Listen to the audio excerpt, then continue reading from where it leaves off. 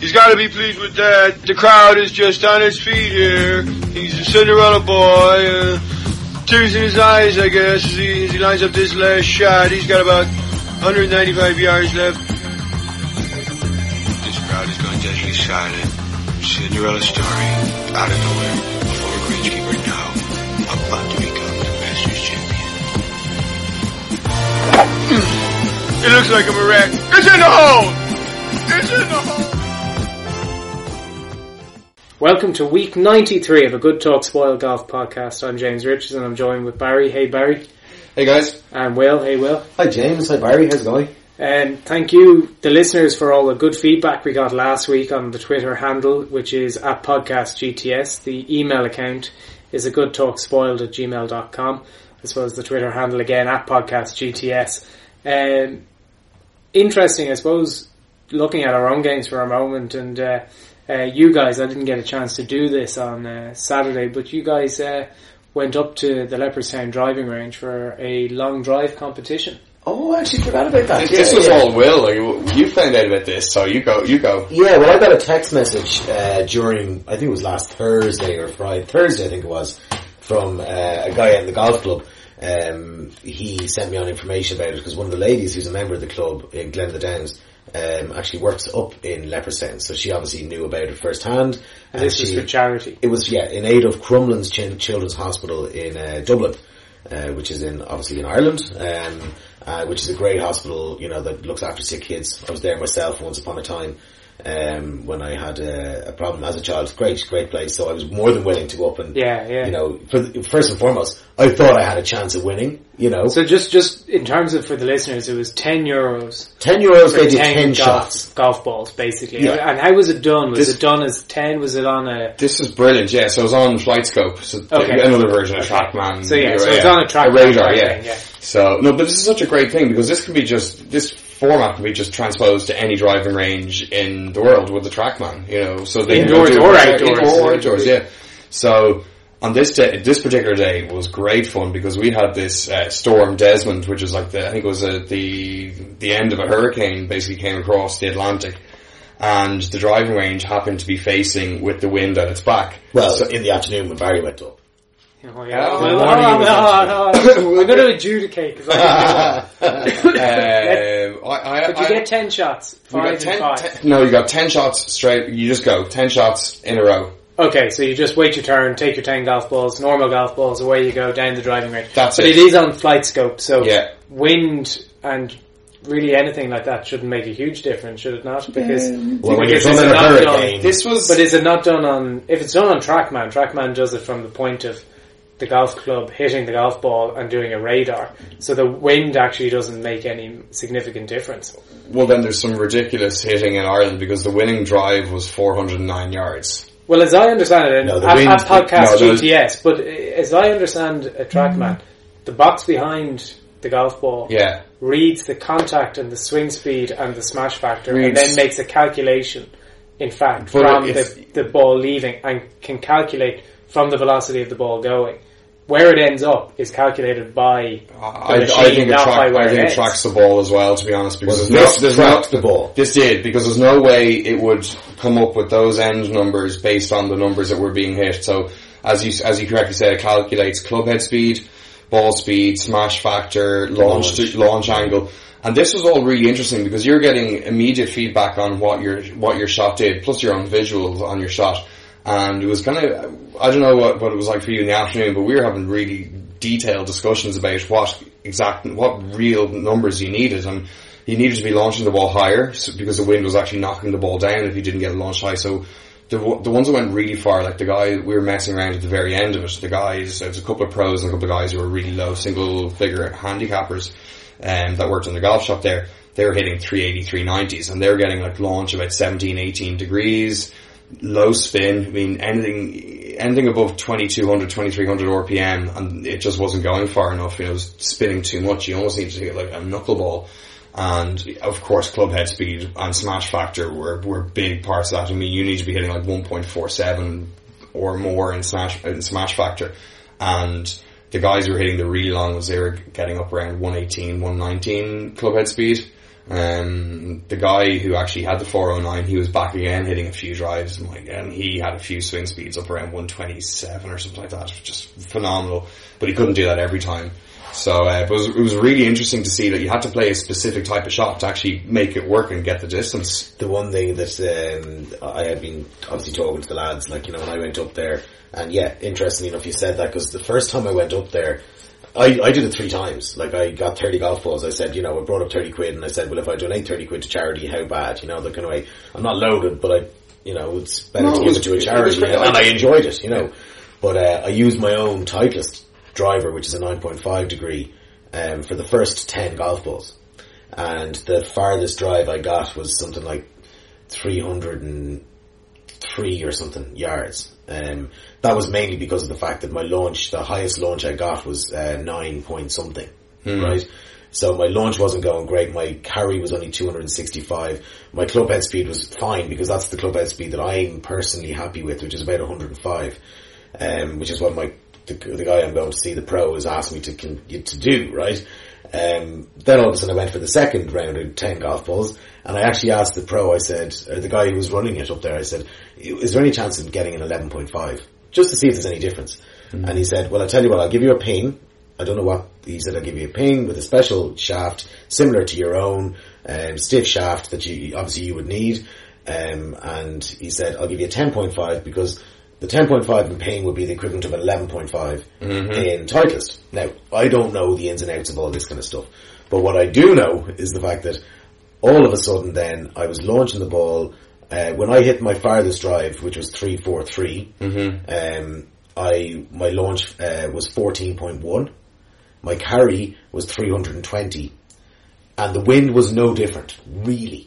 The pros, the lads over there said the wind was better earlier on in the day than when I went up later in the afternoon, but you still got gusts at times. You have to time it with gusts, so you can see the flags fluttering, and it's like, go, hit it. Yeah, no, what I mean by the wind was no different, it was no different when I was hitting the Titleist. Oh, right, yeah. You know, what I'm saying is that... It was a good comparison. Yeah, like... Either, you know, the fact of the matter is that you're still talking about the fact that I was getting an extra 20 yards with the launch of the 10.5 with the ping. Now, you can put that down to a lot of things. Was it because of the fact that my Titleist is 5 years old compared to the ping that they gave me, which was probably brand new? So you're talking the shaft was better. The shaft was better. So the funny thing about it is, it just goes to show that I personally think that I hit my Titleist driver very, very well, and it's well enough to get me down to 6 handicap. But how much better could I be if I had, first and foremost, the money to be able to afford the new equipment, and also someone to tell me what the equipment I should be using is. Yeah. So, very similar to what James has done and what you have done, you know, the kind of way. I'm not saying that I'm an amazing golfer, but I make do with what I have. But if you could go get another 20 yards. Well, I got extra 20 yards from using it. First of all, what I would have thought would have been, it was a hurricane, right? But at the same time, you know, my normal distance on my driver, having gone with my Titleist, would be a carry of 265, and I can get it out there about 285. That's with no wind, right? Which is pretty big, you know, for an amateur, you know. So, taking that into consideration, I was still doing that. But all of a sudden then with the ping, I was going up to 280, 285. And then when I was actually completely loose, when I was hitting my third set of 10 golf balls, I was pumping it out there 301, 305. And then the final shot of my last golf ball, I was searching the longest drive at that stage was 320. And I only got up to 317. And I was searching for 3 yards. And my last shot, I said, oh, where am I going to find 3 yards? Where in the love of God? I said, come on, Griffith. And I just pumped it. Like, I mean, but it wasn't even that I pumped it. It just, everything went perfect. Yeah. Sweet spot was hit. Everything, the trajectory, everything was brilliant. I couldn't believe it when it came up as 343. It was really good fun. I went through 3 sets of balls to try catch you, and my best was 338. But it was funny with the conditions. Like, I hit a few shots where I'm like, you know, you hit it, you feel a good feedback up through the shaft. You're like, yeah, that's great, good trajectory. It's not fading or drawing too much. It was just a good shot, and you think, that's great. And then even a lot of the people were watching, they go like, oh, great shot, or they make an early call on it. and it would come up at like 310, and everyone's going, what? How does that happen? Like, it's just strange. The conditions did, sometimes when you're playing in tough conditions or big windy conditions, you can hit a really good shot and you think, oh yeah, that's great, and all of a sudden the result is nowhere near what you expect it to be after how you hit it. And there was a lot of that, but it was just really interesting to see everybody try to tune a specific shot to a specific circumstance. It was what it was, and it was great fun. And fair play to the guys in the McGurk store in Leopardstown. They gave up their Saturday for this, and the pro up there in Pure Golf as well. It was really cool of them to do that. Kudos to Ping as well. They put up 3 Ping drivers for prizes for the men's category, the ladies category, and then the over 50s category. I think in both possibly, so it could have been 4 drivers in total. So fair play to them, and it was really cool, and certainly a concept that could be brought anywhere. The one thing I'll say, James, before you jump in there, right, is that in the middle of my 3rd round of 10 golf balls, right, myself and one other guy who was up there who ended up getting past me by about 5 yards. His club head speed was ridiculous. The guy could pump it out there, 400 yards with the wind, the kind of way. It was just a spin that he was getting. But we decided we'd take it in turns. On our 3rd one, we had a competition. You were befriending people up there. Oh, that's what I do. But we decided we'd have a competition for each one of the 10 shots. So who was better?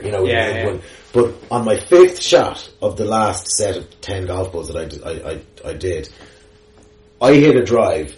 Both him and myself turned around and went, no more so than you and other people.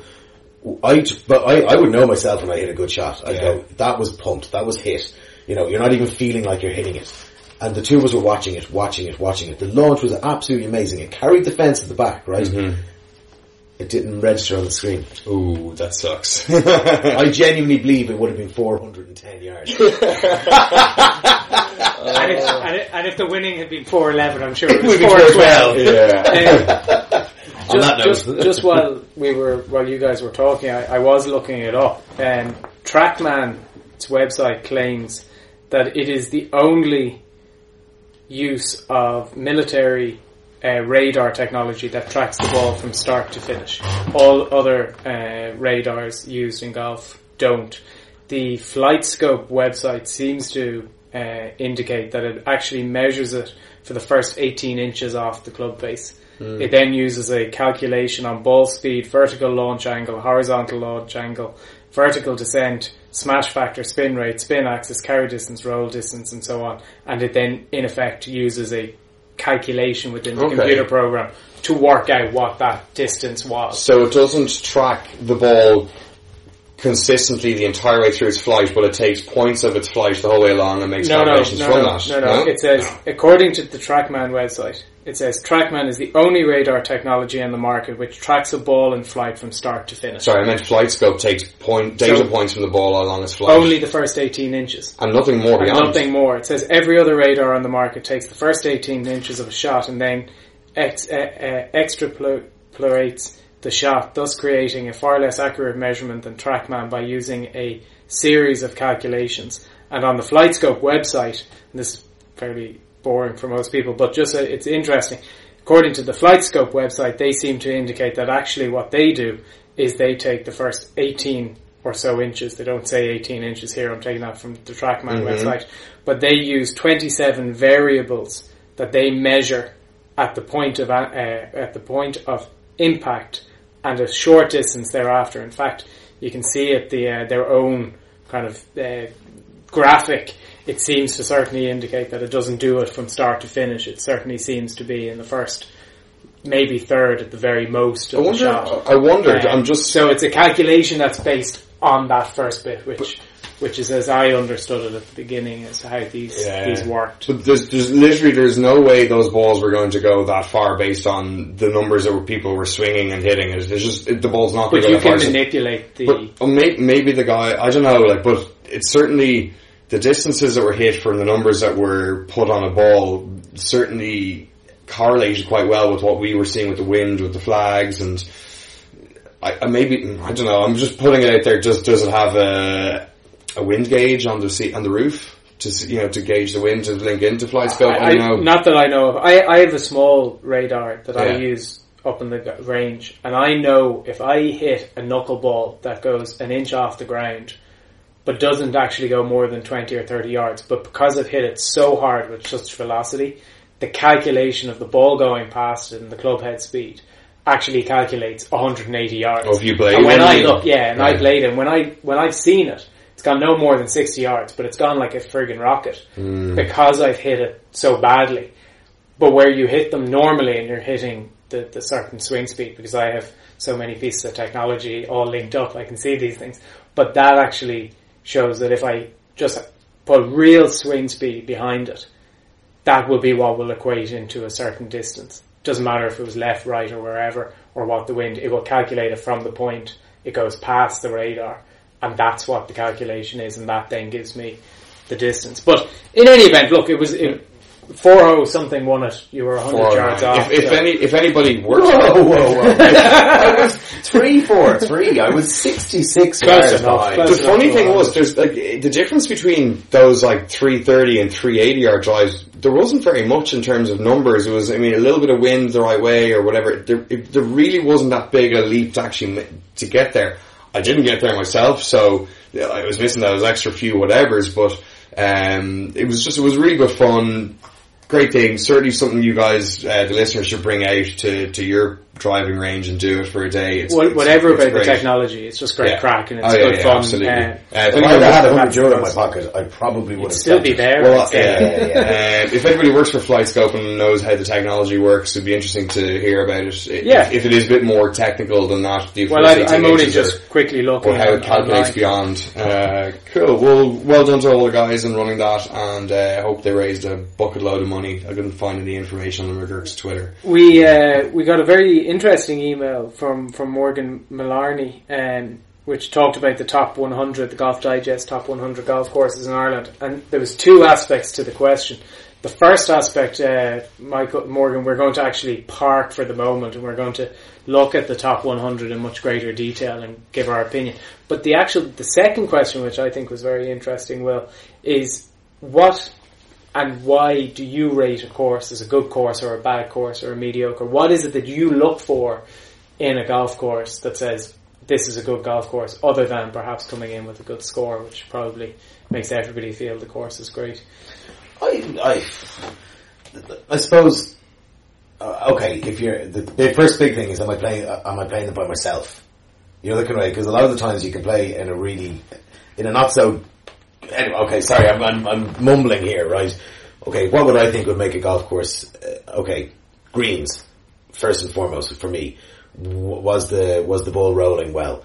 Were they tricky? You know, the kind of way. Am I walking off the place laughing at at how inept I am at reading the greens? So condition, really, the condition of the course, condition of the greens. Yeah, but you would put a lot more on the greens than say the bunkers, the fairways, the rough, or the tee boxes. Is that where, because you feel that's where you'd spend a lot of time on the green? That's really where you feel.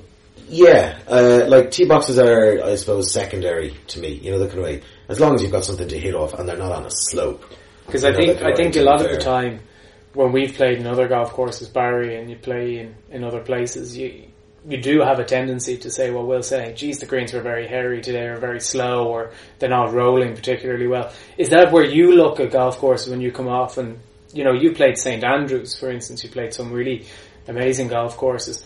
When you were rating them, were you rating it on the greens were fantastic, or is it the landscape, is it the whole setting that the golf course is in? That one of the first things that makes a big impression for me when I go to a golf course is the aesthetics and the condition. I kind of, they're separate things, but they kind of go hand in hand together as well. Like you have the aesthetics of the course, but the conditioning of those. So, tee boxes should be well maintained, around the sides of them. If it's wispy grass, then it's there. That's so on a links course. But, if it's just general rough around the tee box, it should be, neatly mown. Just so it has a good look and in good condition. They combine together into making a really good impression. And, when you walk onto the first tee box and it's nicely manicured, you go, you get a really good feel from, it's like walking into a nice hotel foyer or something like that, or a nice entrance to a house. All of a sudden, you have a really good initial impression,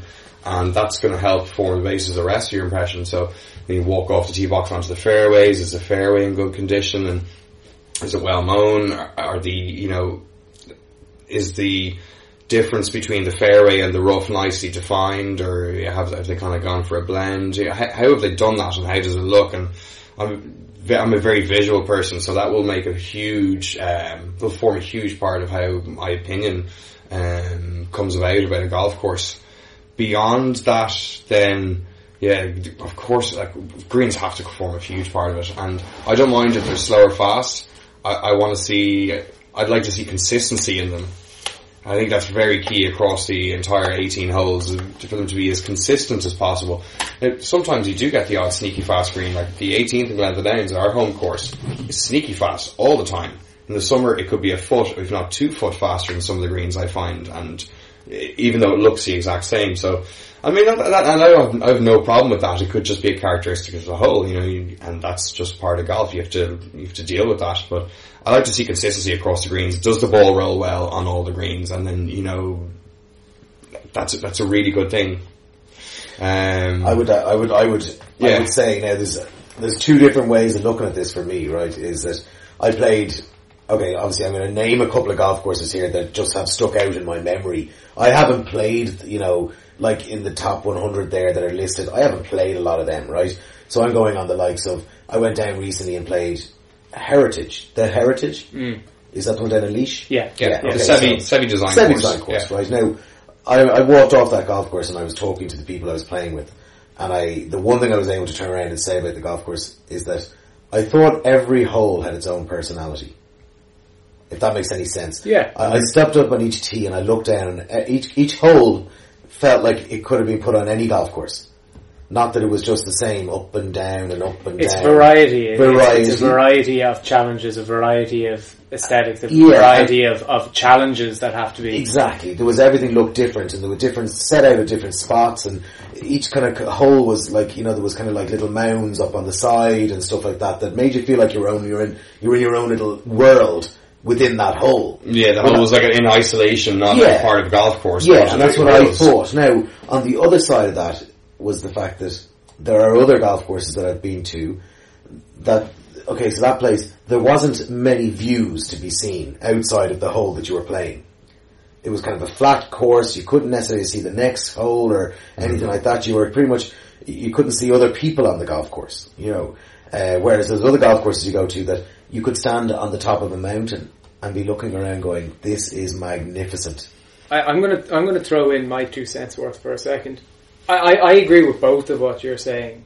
I think condition, aesthetics, settings, that makes a good golf course. There's a lot of good golf courses when you look at that. There's not that many that don't have well mowed, fairways, things like that. To me, it's the welcome you get when you come in the door from the pro shop. It's the cleanliness of the locker room. It's especially where you go to some of the top courses. A lot of places you just feel there's a little bit more care and attention given at the clubhouse. Have you got everything? There's, like, for instance, I played Royal Dublin last year, and it was on a random Friday morning at 9 o'clock. Now, there was a society in effect going out, but we arrived an hour before the tea time. There was a person there, make sure you go in, you'll get your sandwiches, whatever you want. And there was a guy calling us onto the tee. There was a proper starter. So straight away I'm thinking, I love this place because it's made me feel like somebody. And to me, the best golf course I've ever played, and it's probably not the greatest physical golf course I've ever played, but the Emirates in Dubai, where they hold the Dubai Desert Classic. That from start to finish, because we were met at the door, the clothes were taken off, they were cleaned, we were brought down to the driving range, there was the triangle of golf balls to hit. Everything was just to a different level of attention. And you said, Barry, last year or 2 years ago, you said to us about St. Andrews, where you felt that the service wasn't necessarily as good as you expected or thought it would be, where other clubhouses you had gone to for some of the so-called lesser courses around the area actually were better service, and that I think it left you with an even better impression of them than perhaps the old course. Yeah, I mean, in defence of the old course and the staff there's like that one main clubhouse that deals with the new course and the old course. It's like Grand Central Station of golf courses. It's and so big. And the Jubilee. Sorry, yeah, you're right. It's so busy all the time that they have a couple of separate, I think, smaller clubhouses to deal with. There's like 6 courses. They have this one main one, and that's where we went through. And it's so busy, it's really hard to give that super level of care and attention to everybody, that to the nth degree. Whereas, say, for example, we went out to play, I think it's called the Castle course, out about 10-15 minutes outside of St Andrews. And in terms of, it was a lot quieter, there's less people on the tee sheet, and all the staff there had the extra time to give you the time and the care and attention. And of course you get a much better feeling about the staff there when they have that extra bit of time to give to you. I loved the Castle. Oh, what a course. I thought the Castle was the best course I played over in St Andrews. That's an extreme example, as you were talking about, holes that you feel are in complete isolation of the others, because you barely see another hole when you're on one hole, and it's just... You feel like if you have your wicket sliced like you're going over two other holes. Exactly, yeah. What's over that hill there? Hi, how are you, sir? Nice to meet you. That's my golf ball. That golf course was just spectacular. Some of the holes are just, I can still remember them, and that's a couple of years ago now, and that's a true mark, I think, of a golf course, that if it's memorable like that, then that's left a good impression on you for whatever reason. Even if you can't put your finger on it, you're like, well, it must be good, it must be really good if I remember it that well. And that's in the midst, and I was hanging that day, like, we're on Stag, so that's a good sign for golf course. You long to go back, the 18 holes just isn't enough. You want to play it again, you want to come in and go, geez, I go out again now. I go out tomorrow, I'll be back in 6 weeks' time if I could. I think you and I have that a lot with Karen. I don't think I'd ever get bored of playing. I think the aesthetics, the condition, everything's right down there, including the personality, the staff, the friendliness. But it's a course that the moment I'm driving away from it, knowing I won't be back for a while, I want to go hurry up because I want to go back. Because it leaves that lasting impression. And I think there's a lot of courses that are in that top 100 that I've been lucky enough to play that I wouldn't necessarily say, if you're coming to Ireland, play that course, because I think there's better courses with better personality, better aesthetics, better conditions, better all-round package. But apologies, but to go back on your 2 cents, right? And this isn't like saying that you're wrong or that I'm right, but is this the point that some people would make, that we're talking about golf courses, right? We're talking about the 18 holes associated with the game of golf, not the extra stuff that you get. And therefore, clubs that would have more money, who can afford to raise it to a level outside of their golf course. So they may have a pretty golf course that is like adequate, but because they have, and this is not taking away anything from the Emirates, because I would love to go there myself, right? But I'll take you someday. Please do. I'll be your caddy. I don't care. We better bring Barry as well, I suppose. I'll stay here and record the call. You can be the pro, pretend to be the pro. But like, I would like to think that a golf course is a golf course. Like, one of my favourite golf courses in Ireland, right, is a club called Claremorris in County Mayo, right? Now, it's obviously got a lot of memories for me insofar as that's where my family are from. It's where I played a little bit of golf when I was 4 with my granddad and my dad, But as a golf course, I think it's absolutely fantastic. Now, you drive in along a little road and it's got a fairly okay clubhouse. They've got a bar, they serve a little bit of food every now and then. But as a golf course, I think it's stunning, right? And it's a little known gem, the kind of way.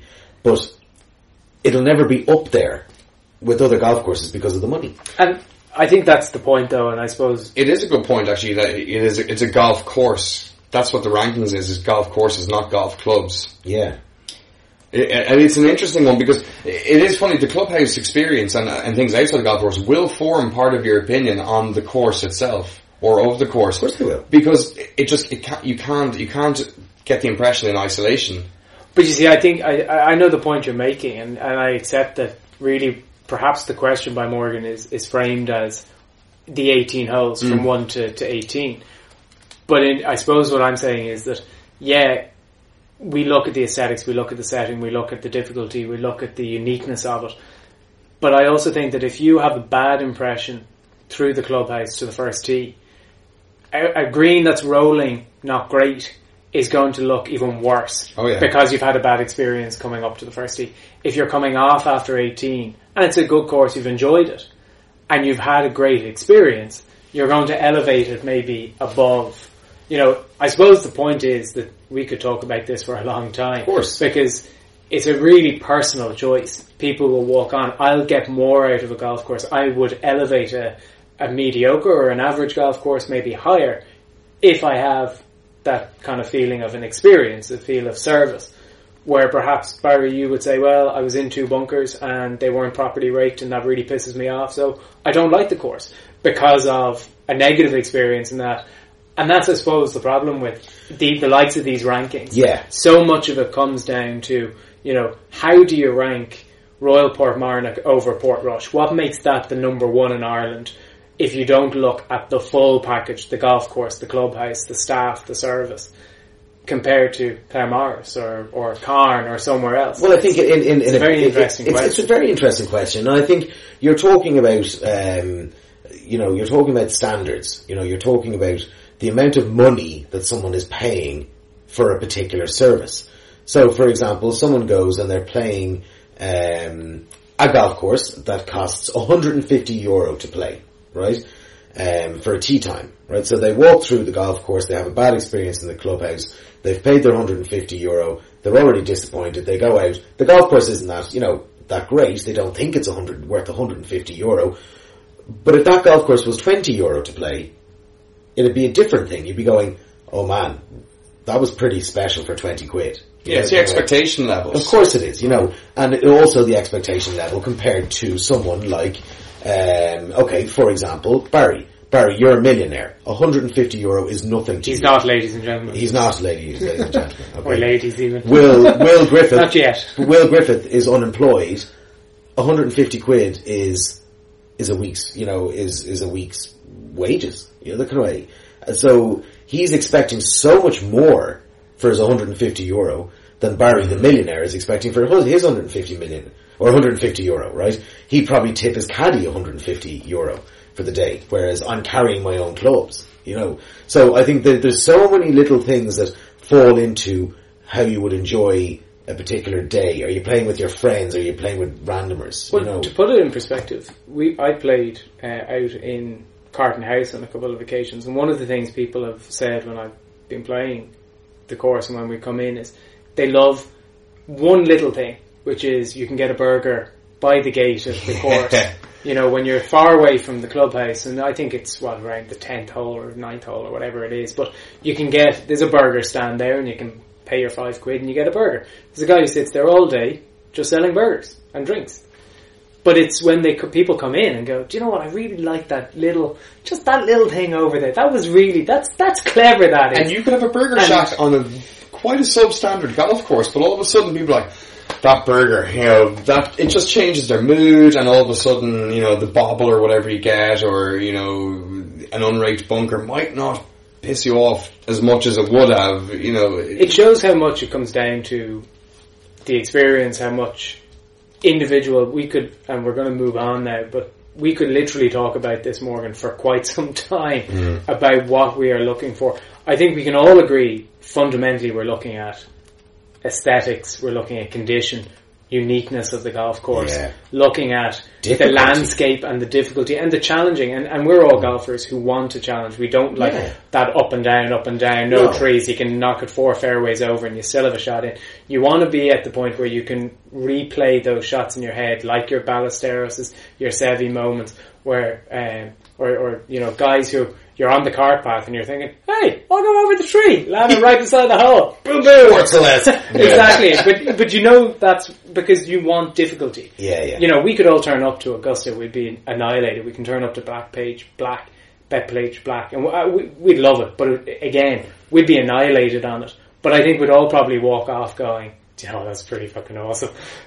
But we'll still, it's more than just necessarily the score, it's the history, it's everything that goes along with it. And the funny thing about that burger thing that you're talking about, in just one last thing, there's a golf course down in Wexford, is it Courtown, or I was down there playing this year. It's the one that has the lift from the 17th to the 18th. Is that Courtown or Seafield?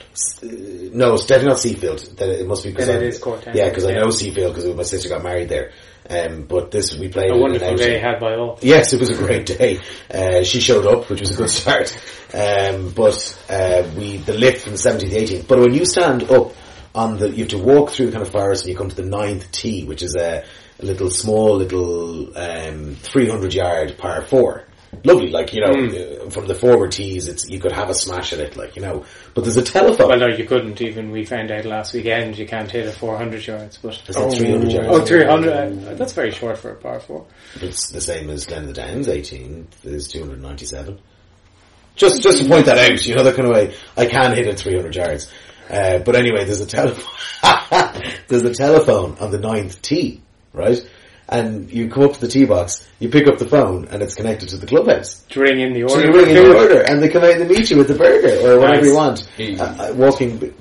Some very quick Googling, it's Bunclody. Bunclody! Has the elevator to the 18th tee box. That's up 5 floors. Yeah, it's beautiful. With the bat phone to the clubhouse. Yeah, but it's on the 9th tee that you ring, you play the 9th, and by the time you're walking to the 10th, you have to cross a little road, and once you get to the 10th tee, they'll have your food ready. And, well, of course, we didn't do it at the time because we'd all had a big breakfast in the clubhouse. But you still use the bat phone just to say I got a photo taken with my... Hey, Tony, just wanted to say that breakfast was amazing. Yeah. The eggs are regurgitating a bit now. I think just just taking the whole conversation together, just kind of summarising, it feels like it's an awful lot of little things that add up to the package, and one or two small things can derail a golf course from being a really good course or a really good experience on any given day if you're comparing golf course or golf club. So it's hard. I don't think you can call it one specific thing or another specific thing. It's a whole bunch, hundreds of little things that all go into the package, and that's why it's difficult to get to the top. Yeah, you have to be these guys have to be very detail oriented, and they have to have a great golf course in the first place. All the factors come together, and certainly just the top 10 quickly. We will get to this in a couple of weeks. Royal County Down, Portmarnock Golf Club, Royal Portrush, Lahinch, Waterville, Ballybunion, Tralee, the European, Adair Manor, and County Sligo. It's interesting that 9 of those 10 golf courses are links golf courses. Which I think probably comes back certainly to your point, Will, about location and uniqueness.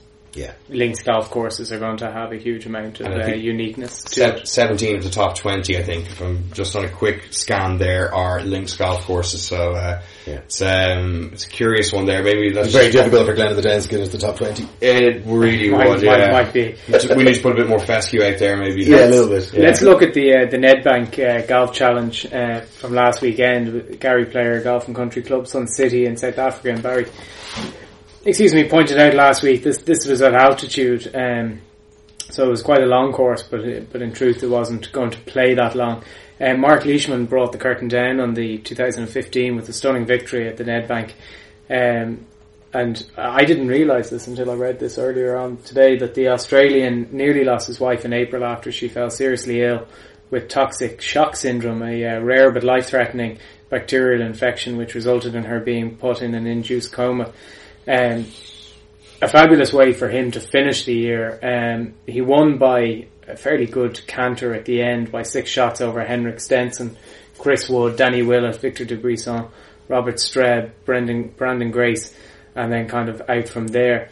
This is a tournament that is important for Mark Leishman now that he has won it. Is that about all we can say for it, Will? Was he the deserved winner at the end of this tournament?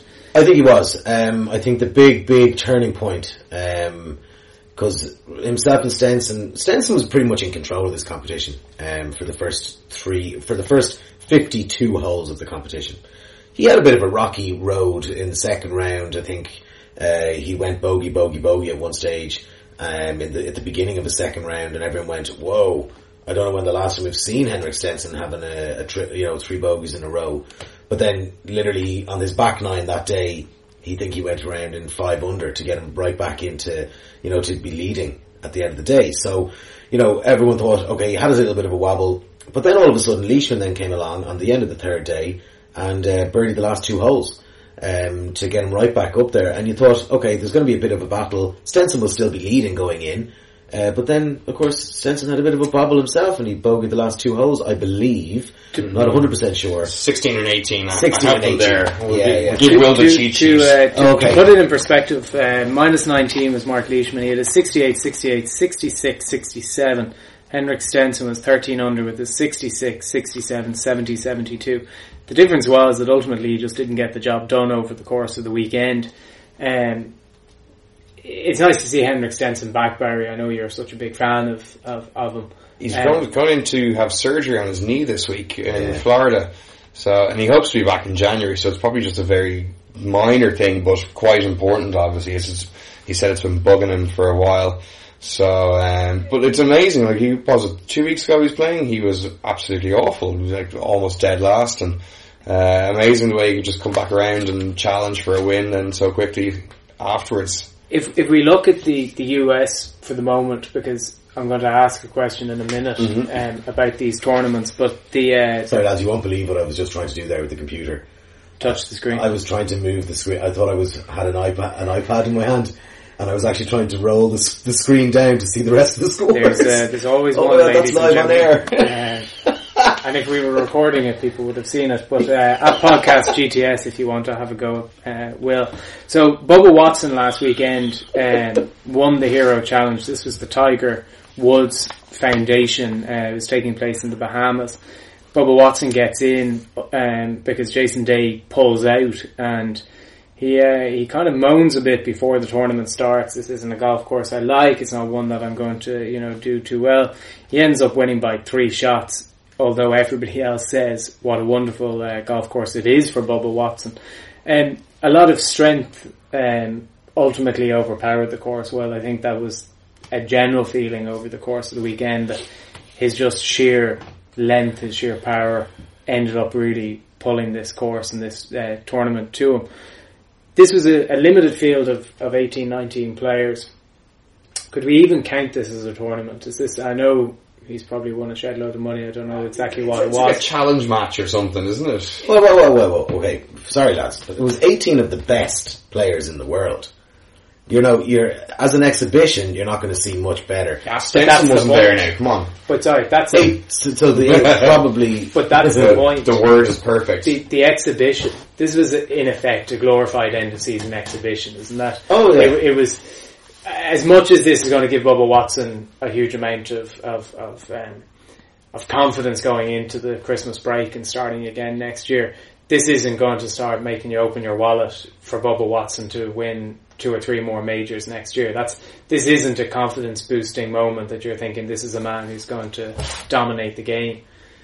Or is it? Well, the fact of the matter is that there was 18 players playing. It was a fantastic tournament. I actually thought it was a fantastic thing to watch on TV.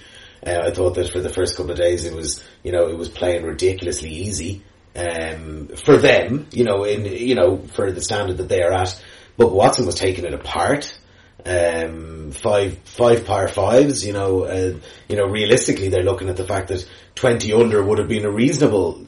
That's what Jordan Spieth said. It's playing 5 under. That's what they're. And I think Jordan Spieth made the point that I think he's 47 under for that tournament. Yeah, over the last 2 years, and so it's a birdie fest. It's aimed at a birdie fest. It's changed venues, obviously. From last year to this year, but it's still factored in that it's an exhibition, so they're setting it up for them to score on and hit lots of birdies and make it entertaining. It was really entertaining because literally you were going from par 5s that were reachable to par 4s that were drivable to then long par 3s, and then you were straight back to a drivable par 4. So it was really just if you were driving the ball well, you were game on. A stunning hole and won by Jordan Spieth, I think, on day 2 on the second hole. Day one on the second hole. Yeah.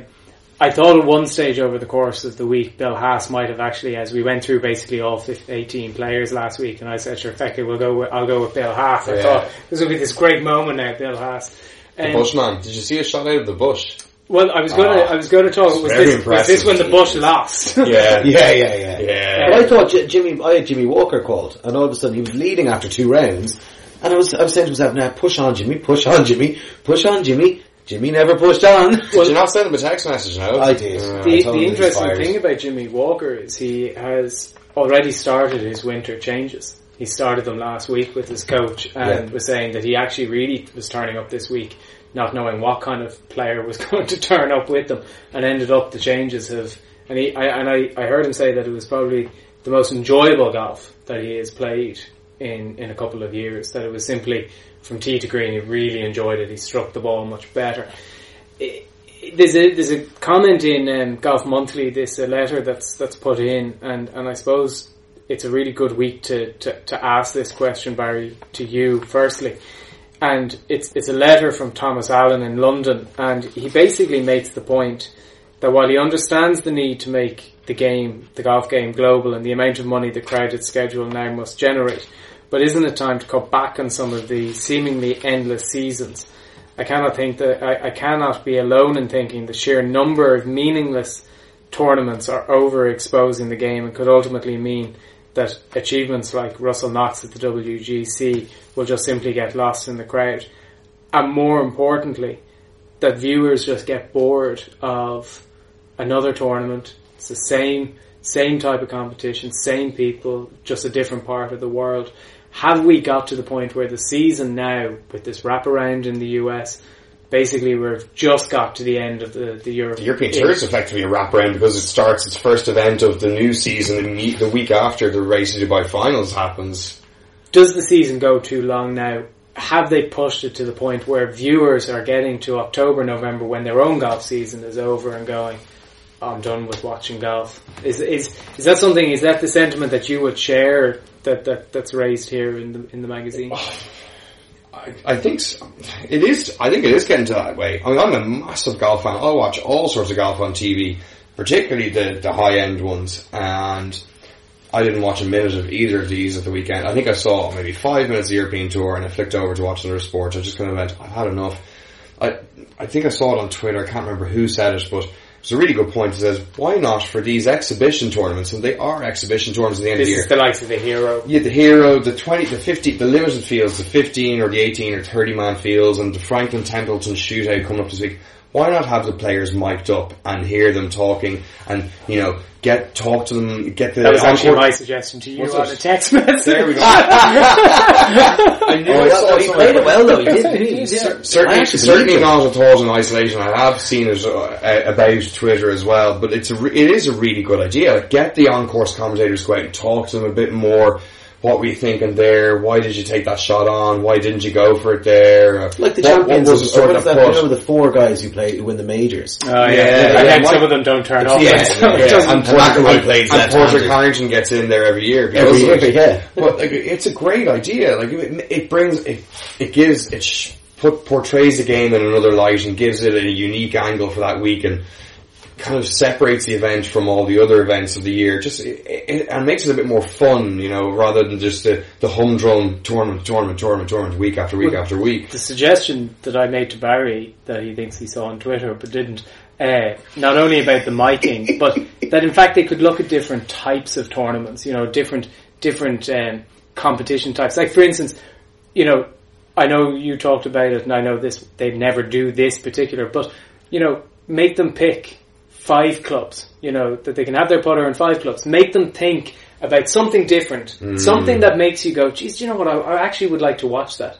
Or the Stableford, or something that changes the course, changes the viewership, because it gives us something different. No caddy golf. No caddy golf. There's something just different. I also think, in my opinion, one of the great things that they could do would be an exhibition with the men and the women playing this week. That would have been something that would have been really interesting to see them both go up against each other, or kind of either a men versus women, or a team event, or something around, something different, something that actually at this time of year you go, do you know what? Actually, I'd love to watch that. I just didn't get that with the Hero, and it was annoying me when I was watching it, because when you see the leaderboard with some of the world's best, the Jordan Spieth, Bubba Watson, Paul Casey, these guys are the best in the world. Jimmy Walker, Patrick Reed, they're guys you want to watch. That's major competition field. But for whatever reason, I just had no interest really in getting involved. It never grabbed me, and I don't know why. There's nothing at stake other than the prize pool they're playing for and a nice holiday week in the Bahamas for the guys, you know. And as a viewer, it's hard to engage with that when there's not. It's just money for them, and another week it's like fill your wheelbarrow week or whatever. There's nothing else at stake for the viewer really, other than just watching the golf. But we do that for 40 something other weeks of the year, so it's a great opportunity, as you were suggesting, to throw something in the mix. Just lob a grenade in there and see what happens. That's another way of doing it. Throw grenades at the golfers while playing. Make them hit. Make them hit grenades. Well, you see, here's it, and again, just thinking about ideas, putting them on the clock. Making them, when they step up onto their tee shot, from the time they step on the tee box, they have 30 seconds to play their shot. So they have to be quick. You actually have to play. When you walk up, you've 15 seconds, 20 seconds, whatever it is. You've got to pick your club. You got to chess. It's anything that I just think that, and I know I'm going on. And I'm going to finish with this. I just think that we're getting, and I couldn't agree more with the comment by Mr. Allen in Golf Monthly. When I read it, I sent it to you guys and said, look, I couldn't agree more with what this guy is saying. They are becoming the same old competitions, and they need to think drastically about how they want to change it and keep viewership interested. A little bit of defence here now, because we're banging on about this, and they're not changing things up. The Franklin Templeton Shootout, another end of season exhibition, to their credit, have a modified structure throughout the week. 3 days of play. They're playing a scramble on Thursday, a modified alternate shot on Friday. Lord knows what that is, but it's some sort of force. It's probably Scotch foursomes, actually, if you think about it, to choose the best drive of the two guys and go foursomes from there on, and then better ball on Saturday. But that's a bit of fun. Throw the mics in the players and get the on-course commentators out chatting and interacting with the players, and all of a sudden you've got a package and something that people will be more willing to watch this time of year rather than another golf tournament. And so this has a decent, the guys there, decent guys are playing. Jason Day, Harris English, Scott, Zach Johnson, Graham McDowell, Daniel Berger, Billy Horschel, Hunter Mahan, Mike Weir, Sean O'Hare, JB Holmes, Patrick Reed. So there's good names that are going into this. So again, it's let's see what it's like. Let's see. We'll give it a go. I think we'll tip our hat to them. Just before we move on and wrap up, the LPGA Q School took place, Barry, and you were just having a quick look at this. Oh yeah, the list of tour card winners. Because just in terms of the LPGA won't return now until January 25th with the Pure Silk Bahamas Classic. The European Tour is now ended and will return on January 7th with the BMW and South Africa Open. We have the Franklin Templeton Shootout, and I'm pretty sure that ends then the US PGA Tour for a good few weeks until after Christmas. So this is, I suppose, coming to the end, but just in terms of the LPGA and the Tour School, because there's a few interesting names that got through this week. Are you making me do this because there's a few players from Thailand have qualified and their names are impossible to pronounce? But I'm going to give it a go. Well, there was one particular person. Well, I'm sure nobody's missed the headline that Cheyenne Woods, Tiger's niece, got her tour card. So she'll be playing the LPGA next year. Along with the 19 others. Do you want to have a go now, Barry? Okay. Simon Feng, Grace Na. Oh my god, I'm going with the surname. Sukapan, Rodriguez, LeBlanc, Khan, Clanton, Ramsey, Beck. I feel like I'm walking into a trap here. Sirsa Wang, Lopez, Yang, Woods was there in tied 13th. Chankia, Clyburn, Strauss, Duncan. Oh, here we go. We'll let you away with it. Danapol Bunyaras. There we go. And Nifat Probably means they're not from where and Yang. The accent on. Yeah, Spanish accent with a Thai name. I apologise for butchering the names, girls. Woods and Lopez seem to be the two that have jumped out. A lot of people saying on the European side of things, Lopez is definitely one to watch. She's Mexican. But I think she's playing on the European. Okay, I get you. And Holly Clyburn is she's one that has been highlighted. Was there one thing just before we kind of finish up? Is the father-son competition on this week, I believe? Well, did you put it in the agenda, Will? No, I was because the reason why is because I actually heard them talking about it when I was watching The Hero, and they were going on about it's the father-son competition is on, and I think the rules are that you have to have won a major. In order I would like to watch. in order to play and in order to qualify. Ron Nicolo. Okay. And then it's and it's still called father-son, even though one of the players is actually playing with his daughter. Well, that's fair. Father-child then. It should be father-child, but they even said this on the TV. They go, father-son competition on next week. And funnily enough, someone's playing with their daughter. And then they went, but we'll call it the father-son.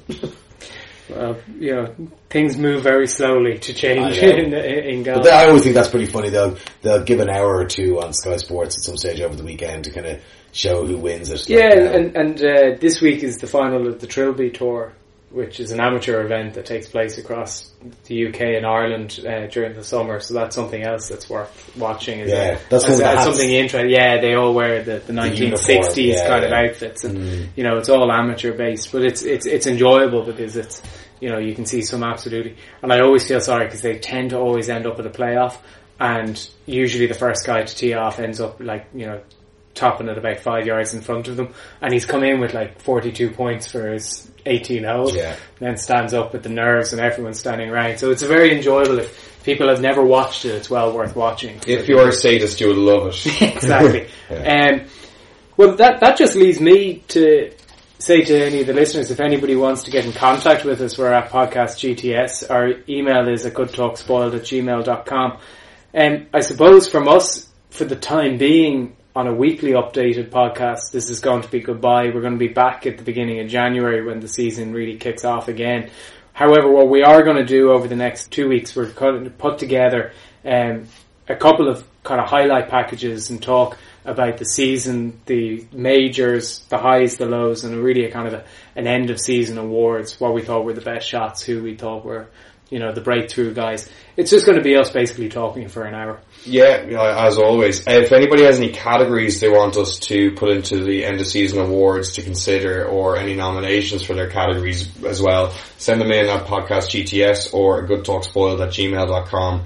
We're going to do all the usual ones, but hoping for a few unique ones from the listeners out there. Yeah, so hopefully if anybody has any ideas in relation to it, let us know. We'll certainly debate them and get into it in bigger detail over the next couple of weeks. I suppose that just leaves me to thank Barry and to thank Will for, I suppose, the year that's been. Looking forward to next year already in January, looking forward to the 2 review shows, which will be an interesting debate between us. Most importantly, I want to thank the listeners. Without you guys, as I've always say, it's just 3 guys sitting in a room talking to ourselves. But anybody who has any views on how to get the show better or what you'd like us to talk about, at Podcast GTS. Other than that, have a fantastic Christmas. Enjoy it. Sorry, just one last thing on behalf of myself and Barry. We'd like to thank James. Oh, well, thanks very much. Yeah. We have to. Did. Okay. I only popped in and out over the course of the year, but thank you. But I hope everybody enjoys the holiday, whatever they're doing, wherever they are in the world. I hope Santa is very good and brings a lot of golf equipment to you. We look forward to hearing all about it in January. So thank you at Podcast GTS, goodtalkspoiled@gmail.com, and we will do the last 2 review shows and we'll talk to you again in January.